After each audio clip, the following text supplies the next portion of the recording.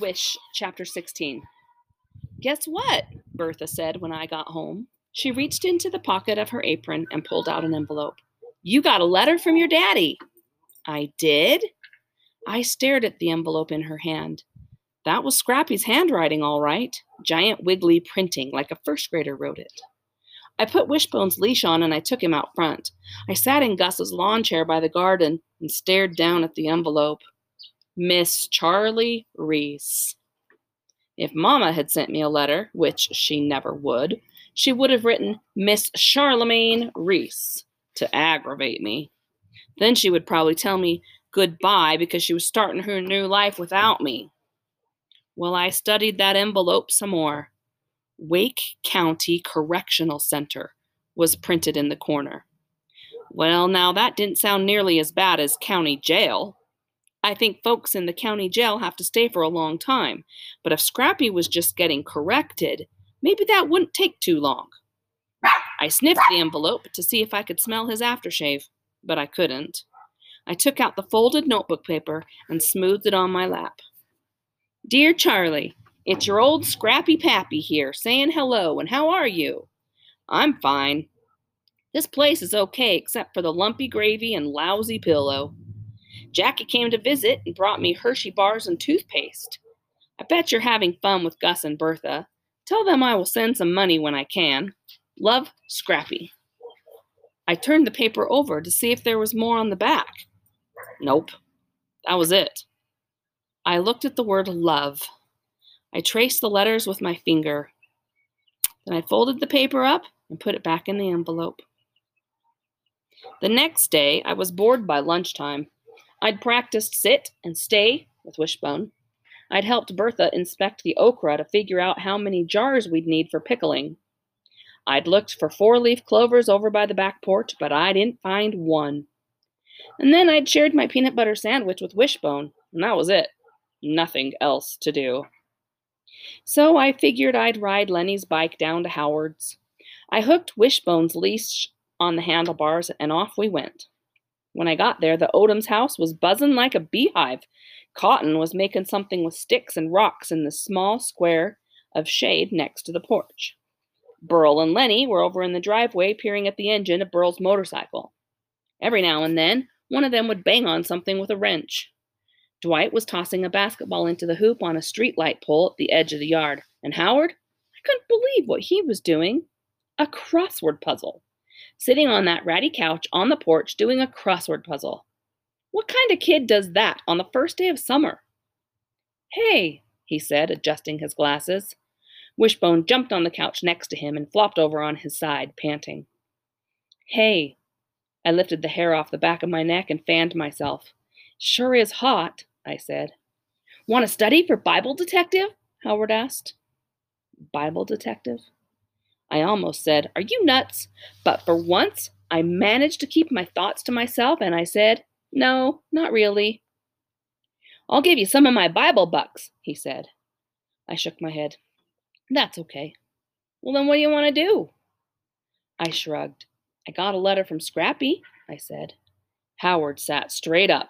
You did? He put the crossword puzzle on the couch beside us.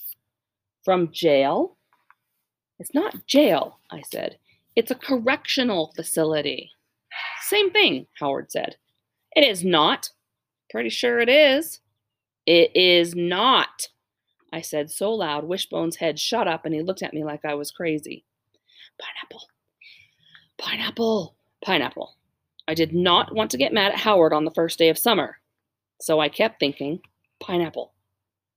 I must admit that even though me and Howard hadn't known each other very long, he could read me like a book. I could tell he knew I was wrestling with that temper of mine again, because he changed the subject and just said, well, that's good you got a letter. He scratched Wishbone behind the ear. What did he say?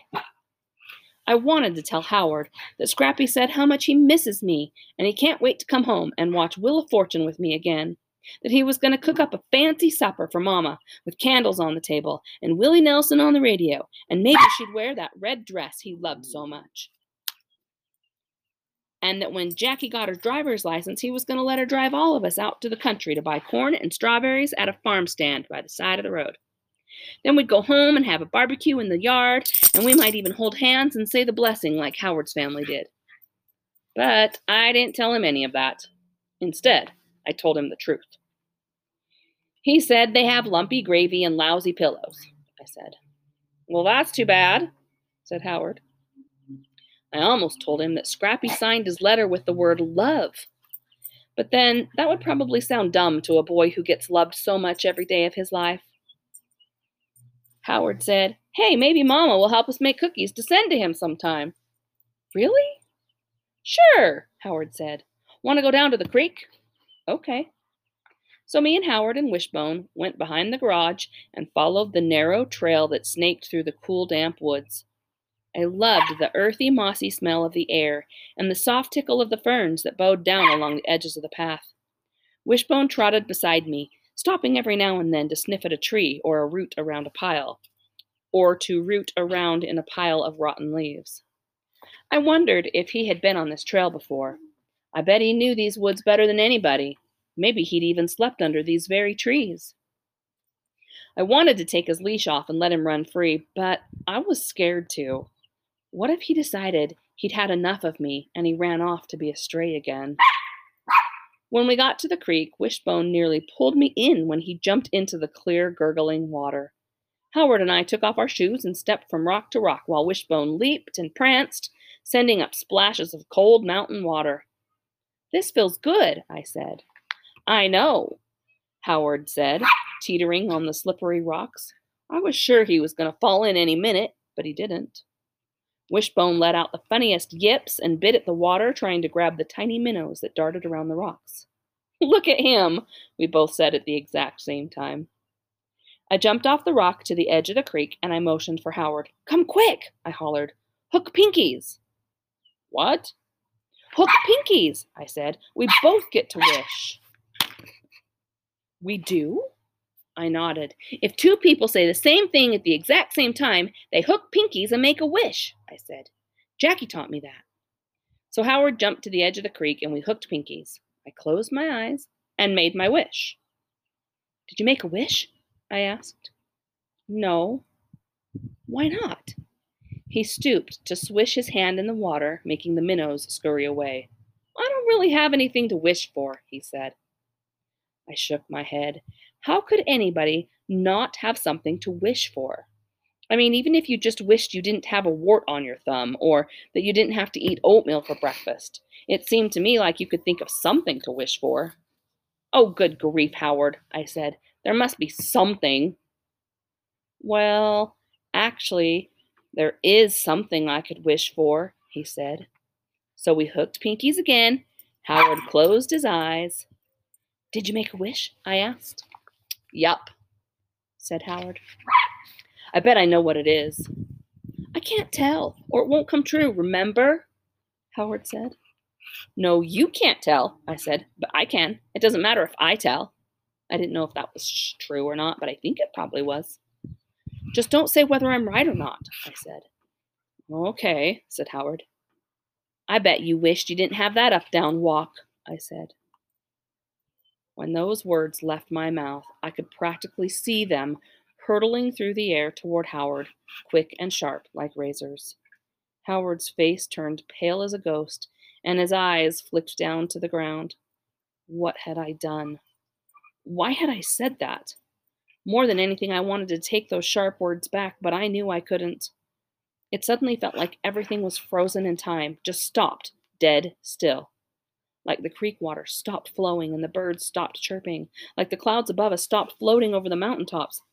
Even Wishbone stood still as a statue beside me.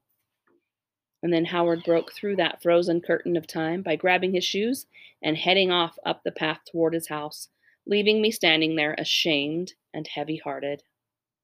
I sat on the edge of the creek and I held myself a pity party. That's what Jackie calls it when I feel sorry for myself. For heaven's sakes, Charlie, she says, stop having such a pity party. But I couldn't help it. Why had I gone and said something so mean to the only kid in Colby who was nice to me? The kid who wanted to give me some of his Bible bucks and send cookies to Scrappy. The kid who let me share my troubles with him. I pictured my clothesline full of troubles and I saw myself pinning on another one. I stayed there by the creek, wallowing in my pity, thinking about how this day had turned out so bad. But then things suddenly went from bad to worse. A tiny, striped chipmunk darted out of a rotten log beside the creek, and Wishbone bolted after it, yanking the leash right out of my hand. And before I could even get myself up off the ground, he had disappeared into the woods.